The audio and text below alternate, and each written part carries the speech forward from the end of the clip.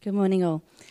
I am reading from 2 Peter today, chapter 3, verses 11 to 18, and we will be concluding our series today from 1 Peter and 2 Peter. Chapter 3, verse 11. Since everything will be destroyed in this way, what kind of people ought you to be? You ought to live holy and godly lives as you look forward to the day of God and speed its coming. That day will bring about the destruction of the heavens by fire, and the elements will melt in the heat. But in keeping with his promise, we are looking forward to a new heaven and a new earth, the home of righteousness. So then, dear friends, since you are looking forward to this, make every effort to be found spotless, blameless, and at peace with him. Bear in mind that our Lord's patience means salvation, just as our dear brother Paul also wrote you with the wisdom that God gave him. He writes the same way in all his letters, speaking in them of these matters.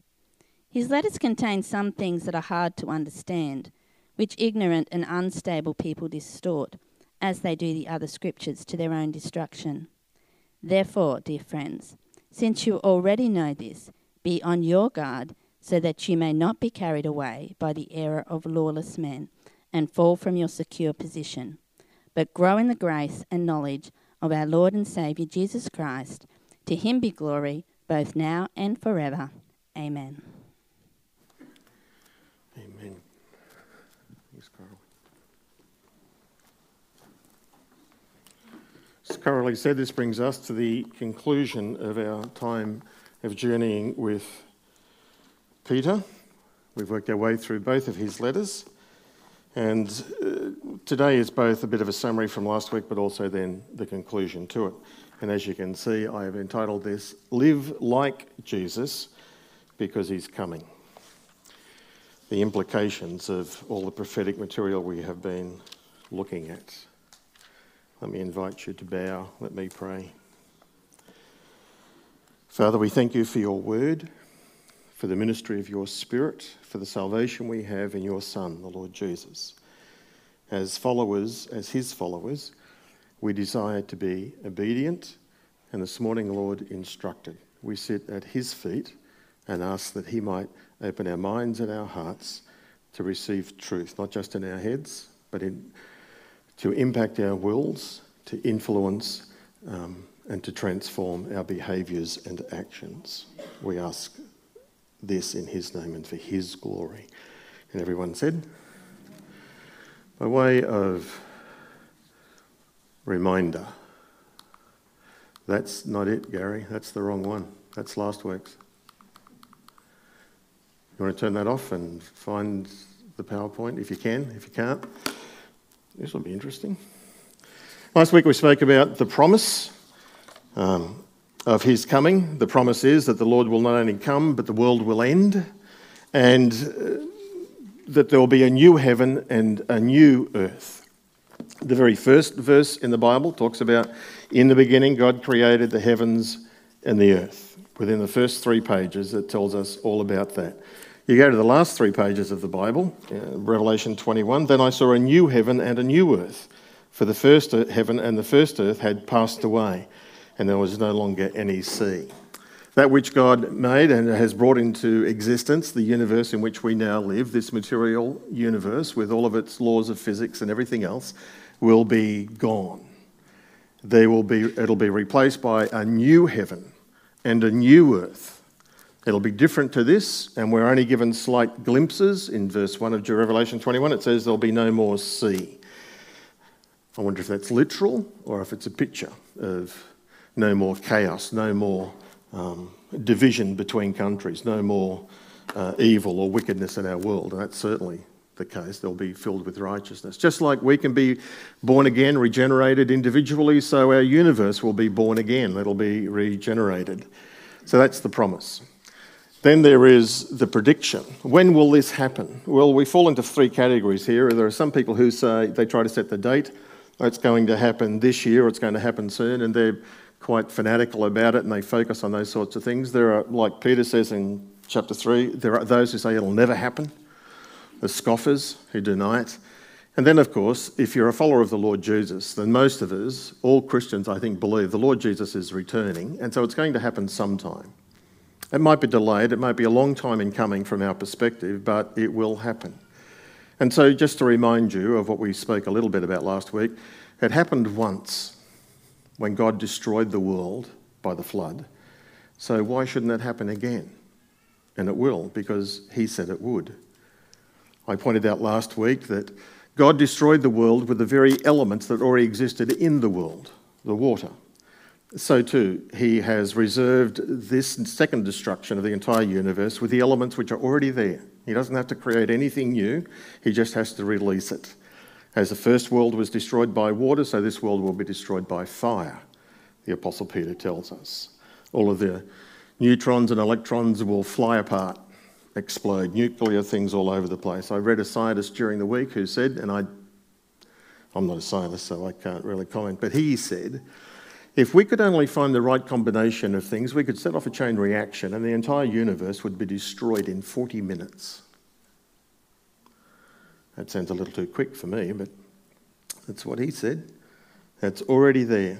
The same God who said that he would destroy it by water is the same God who says that he'll destroy it by fire. It will happen. Like I said, it may seem slow because God's timing is different to us, but it will happen. He tells us, verse 10, that he will come like a thief. So, have we got it yet? Not yet. Verse 9 says to us, just to remind you, the Lord is not slow in keeping his promise, as some understand slowness. Instead, he is patient with you. He's not wanting anyone to perish, but he wants everyone to come to repentance. There it is. So he is patient with us. And his patience leads to the opportunity for us for salvation. Verse 10, but the day of the Lord will come like a thief, unexpected. The heavens will disappear, the elements will be destroyed by fire, and the earth and everything done in it will be laid bare. It'll be exposed. You can't hide. Your works and you will be brought before him for judgment. So the purpose of prophetic literature, the purpose, is not speculation. It's motivation. It's rather unfortunate that some people, it's a foolish thing to do, but some do it. They go from one prophetic conference to another. They read prophecy books one after the other. They take notes and they mark their Bibles and everything else, and they know a lot about it, and yet they're not living a life to the glory of God. They're focusing on the details. They're speculating about the end times when it's not impacting how they are living. And that's certainly Peter's desire in this chapter as he writes to them. Since everything will be destroyed in this way, what are the implications? What sort of people ought you to be? So it's not speculation, it's about motivation. It's about transformation of our behaviour. And he gives us a clue here, which he'll expand in verse 14. We are to be holy and godly in our lives. All true Christians, all true followers of the Lord Jesus believe that he is coming. We have different views on some of the details and the sequencing, but we all agree that he is coming, just as he said. And understanding that should have an impact upon us. If we truly believe that this life will not last forever, then it must have an impact on our present. That's certainly Peter's logic. As that great theologian said in one of his movies, Russell Crowe, what we do in time echoes in eternity. It's true. What we do in time will echo in eternity.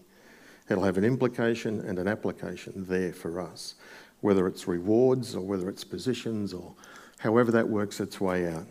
This life is just not a trial run and a waste of time. It's in fact preparation for our eternal destiny.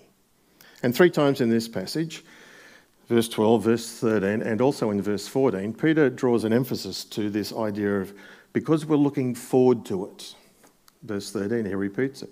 But in keeping with his promise, we're looking forward to it. And he says it again in verse 14. But before I go there, I wanted to go back to verse 11 to emphasise this.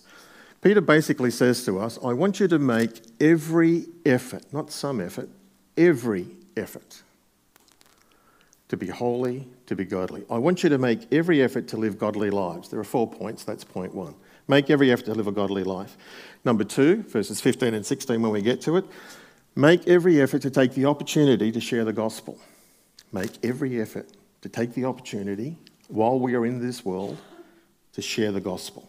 That's the focus. Thirdly, verse 17, make every effort to be on guard. Look out for false teachers and distractions and delays and everything else. Be on guard. And then verse 18 is make every effort to grow. And as I thought about those 4 points, those applications, the first two fit together and the last two fit together. The way we live, make every effort to live godly lives, and to take every opportunity to share the gospel go together. Because how we live impacts how we share the gospel. Our life will either be attractive to, it'll either amplify and enhance our verbal testimony, or it'll contradict it. How we live impacts how we share the gospel. And being on guard and growing in grace and knowledge impact one another as well. We grow by being on guard, and we are on guard when we grow. One impacts the other. So what kind of people ought we to be? Let's go to verse. Sorry. If you can read quick, that's the message. Done. Let's pray. Everything will be destroyed in this way. What kind of people ought you to be? Holy. We are so familiar with these words. What does holy mean? Simply, it means set apart, separate, different. Not better than, different to. And it's marked by our choices and our values. What does it mean to be godly? That means to be devoted to God, to be strongly affectionate towards him, to love him. To be godly is to desire to please him, to respect him, to honour him. In other words, we're to be spiritual people, not materialists, not selfish, not grasping, not living for only this life. As we live here between the trees, as I call it, tree of the garden, tree of life in the garden, and the tree that's coming in the end of the world, the new tree of life in Revelation chapter 21 and 22. As we live between these two trees, we're to be in actively cooperating with God in helping to save the world. We have a role to play in it. We are not called to sit and soak until the second coming, but we are to be a shining light in this very dark world. And Peter calls us in verse 14 particularly for this to be, to make every effort. There is this diligent application. Not some effort, as I said, but every effort. To live for what lies beyond this world, not just for now. And so Peter, from looking ahead prophetically and saying this is how it's all going to end, he brings us back to the here and now of what are the implications for us. And he says in verse 14, amplifying what does it mean to be holy and to be godly, he says we are to be found by him to be without spot, to be blameless, and to be at peace with him. If you go back to chapter 1, verse 19, that'll be the exact description he uses of the Lord Jesus. He is the Lamb who is spotless and without blemish. He is the perfect sacrifice. And so Peter, by this language, is saying to us that we are to become like him. We are to be Christ-like. Just as he was spotless and without blame, so we are to grow in him. And that's certainly God's will and purpose for us. Romans 8:28 is that God has predestined us to be conformed to the image of his Son. And John, the apostle, tells us in his first letter, 1 John chapter 3, that when Jesus comes and we see him as he is, that we'll be transformed to be like him. Everyone who has this hope in them, John writes, will be pure as he is pure. Prophecy is not about speculation, it's about motivation, to be transformed in the here and now. And Peter writes, then we are to be at peace with him. Romans 5 verse 1, therefore being justified by faith, we have peace with God, peace with him. We're made right with God through our relationship with Jesus. That's what some of us need to do. Some of you will need to come to Jesus for the very first time. Some of you will need to return to Jesus because you've been drifting or compromising or whatever. And for many of us, all of us, we still need to be right with him, walking with him. So it's peace with him, we are right with God, but it's also the peace of God within us. In Philippians chapter 4, the Apostle Paul talks about, don't be anxious about anything, but in everything with prayer and supplication. Present your request to God, and the peace of God will guard your hearts and minds in Christ Jesus. The peace of God can be ours. When we walk closely with him, we don't need to be anxious, we don't need to be stressed, we don't need to be worried. We are, because we're fallen creatures, aren't we? But we don't need to be. That's the promise, that he gives it to us. That as we appropriate that in our life, then it does help us deal with our anxieties, with our stresses, with our worries. We carry those needlessly. And I know that's easy to say. And I do it. I'm not saying I don't. But I don't need to. I'm making foolish choices when I choose to carry that by myself, when I have a loving Heavenly Father who says, give it to me and trust him. There was an African-American lady, an elderly lady who had no stresses and no worries. And it doesn't matter what happened to her in her life, she was always calm. The pastor asked her, what's your secret? She said, whenever I get stressed and worried about things in life, I simply pray and I give it to him. And if he's got it, I don't need it. And for her, it worked. So I'm just reminding you of it. And it's like, well, we know that truth. Are we appropriating that truth to our life? So the peace with God, peace of God. The Lord Jesus promised us in John chapter 16, my peace I give to you. Wow, the peace that he had. And of course, the fruit of the Holy Spirit, love, joy, peace. The Holy Spirit within us wants us to be at peace with him, at peace within, at peace with one another. In fact, every New Testament letter begins with that wonderful promise, grace and peace to you. If we really believe our future destiny is to be holy, then surely it's going to be evident in our current behaviour.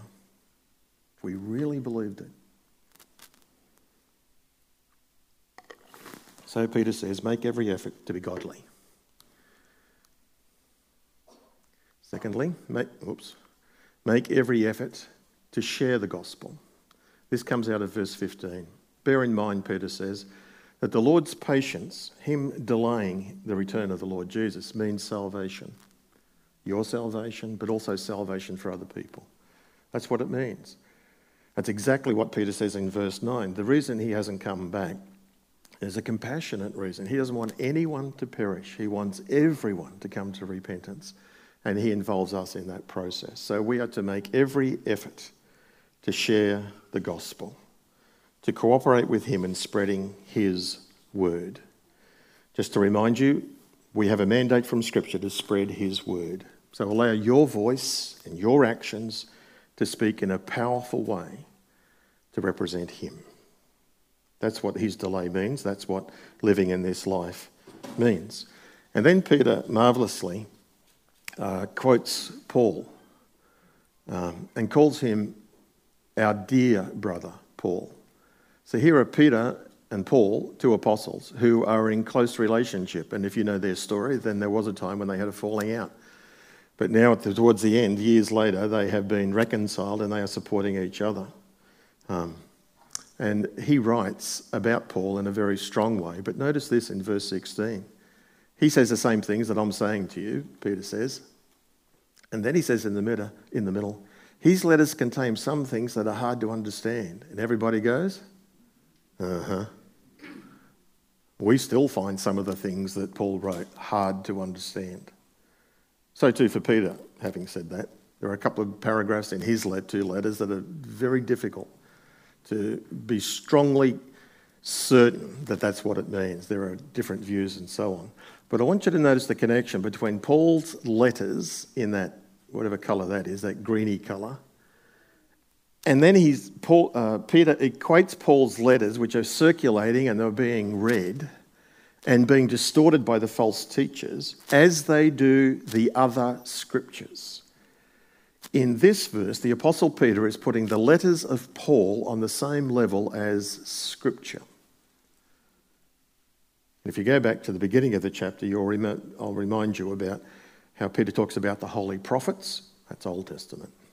How he talks about the commands of the Lord Jesus through his apostles. That's the Gospels.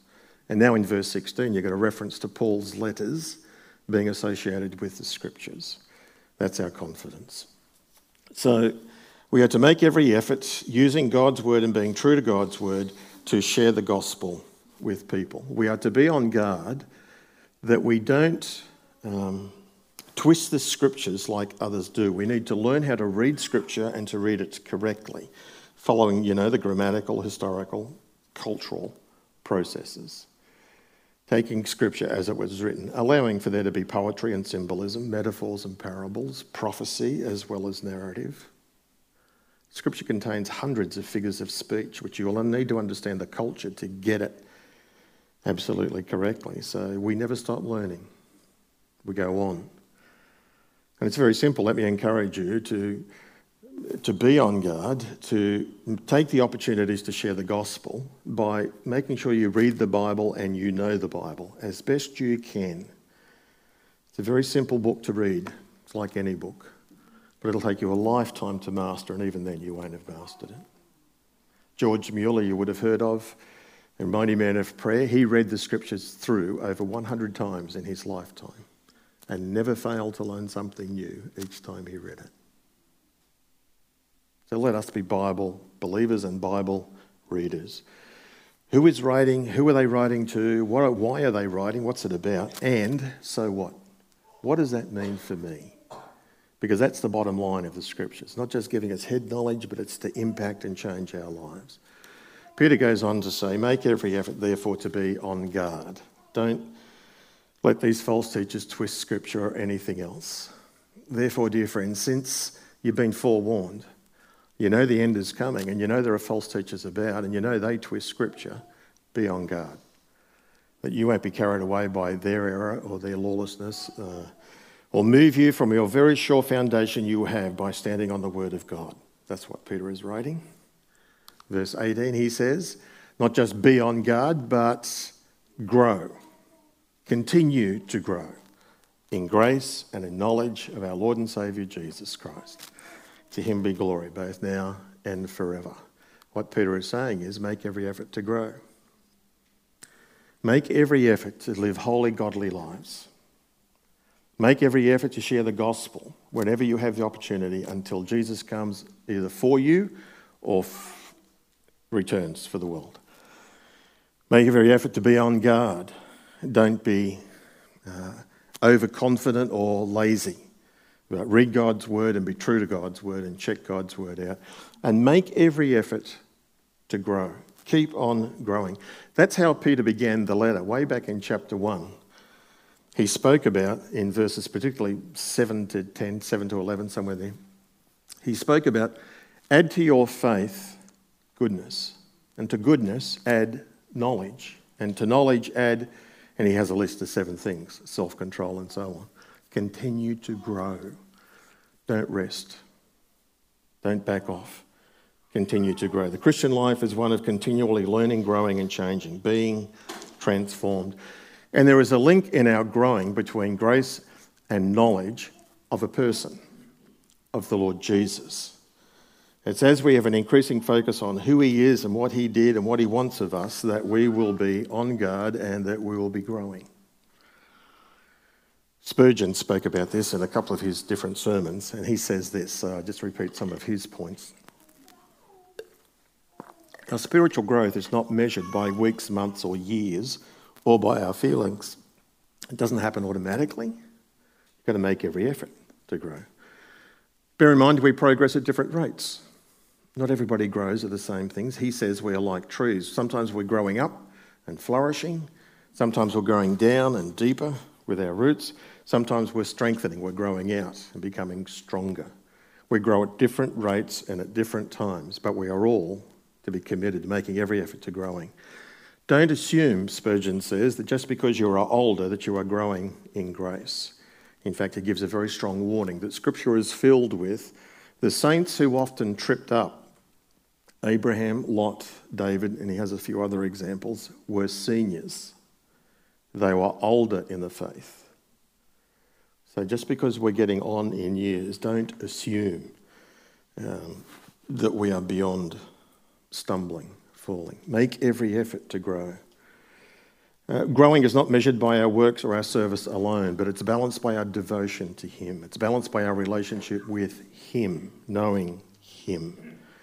In Mark chapter 3 and verse 14, the Lord Jesus set aside his 12 apostles and he gave them a mission, twofold. One, to be with him. Two, to send them out to preach and to share the gospel and to cast out demons. That balance is what gives us our growth, to be with him and to be sent out in serving him. Don't focus just on serving him and going out and being busy in the work of the kingdom. You need to have time alone with him. You need to be growing in your relationship of who he is and what he has done and what he is like. As you age in years, you should grow more and more in knowing him and in appreciating him. Like a married couple. The longer I stay married to Rhonda, then the more I get to know her, the more she gets to know me. That's how it works, isn't it? That's how it's supposed to work. So too in our relationship with the Lord Jesus. That's how it's supposed to work. Spurgeon goes on to say that growth in grace is intimately connected with our knowledge of the Lord Jesus. So question, do I know him? Do I walk with him? Do I seek to be near him throughout the day? Because the more you get to know him, Spurgeon says, the more you will love him. And if you know him, truly know him, you will trust him. Just like the story of the disciples in the boat with the storm, and he's asleep at the back of it, and they come and wake him up, and they're frightened. Lord, don't you care that we're going to perish? To which he says, why are you afraid? If you know him, he delivers you from unnecessary fear. Peter walking on the water, unbelievable. Walking on the water, sees the wind and the waves and begins to sink. Lord, save me. Jesus reaches out his hand, grabs him and lifts him up. What does Jesus say to him? Why did you doubt? Why? Why did you doubt? You were doing it. So as we know him, he transforms our lives, which then impacts our witness and guards us against the influence of the false teachers. J.C. Ryle advised that what we ought to do is read 2 chapters of the gospel each day. Get to know him. Rick Warren says, ask the question, he says, study the life of Jesus. Learn about your life, study the life of Jesus. Well, that very common bracelet thing, what would Jesus do? Which can be dangerous if you don't know Jesus really well, if you don't know the facts about his life and so on, and what he is like as a person. But the more you get to know him, the safer that question becomes. What would Jesus do in this situation? What would Jesus say in this situation? As you get to know him, then you'll be able to increasingly reflect him. And if, obviously, we are to grow in grace, then we have to firstly be in grace. We have to know him personally. And all of it, at the end, to him be the glory. He's the Saviour. He's our Lord. He's divine. His name is Jesus. That's his earthly name. His name is Christ. That's his divine title, the Messiah. So he is Lord and Saviour. To him be glory in all that we do, say and think. The glory that Peter certainly saw on the Mount of Transfiguration is where we're headed.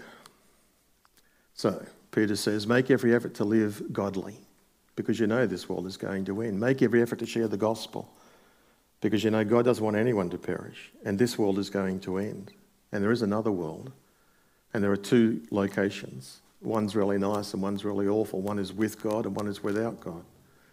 Make every effort to be on guard against false teachers and error circulating.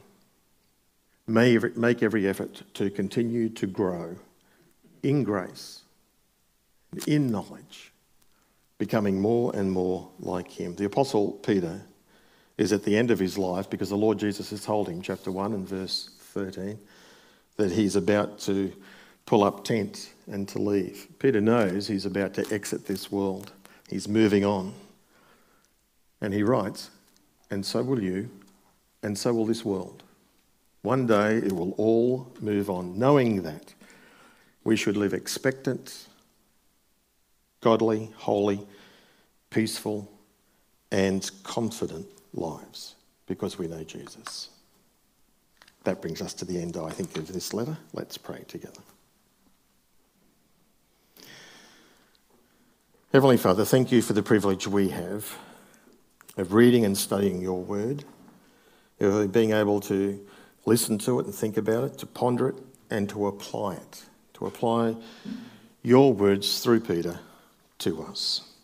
Lord, help us to be good hearers and practitioners of your truths, that we might live lives that please you, that certainly honour you, and that also reflect you to the world around us. We ask and pray in Jesus' name.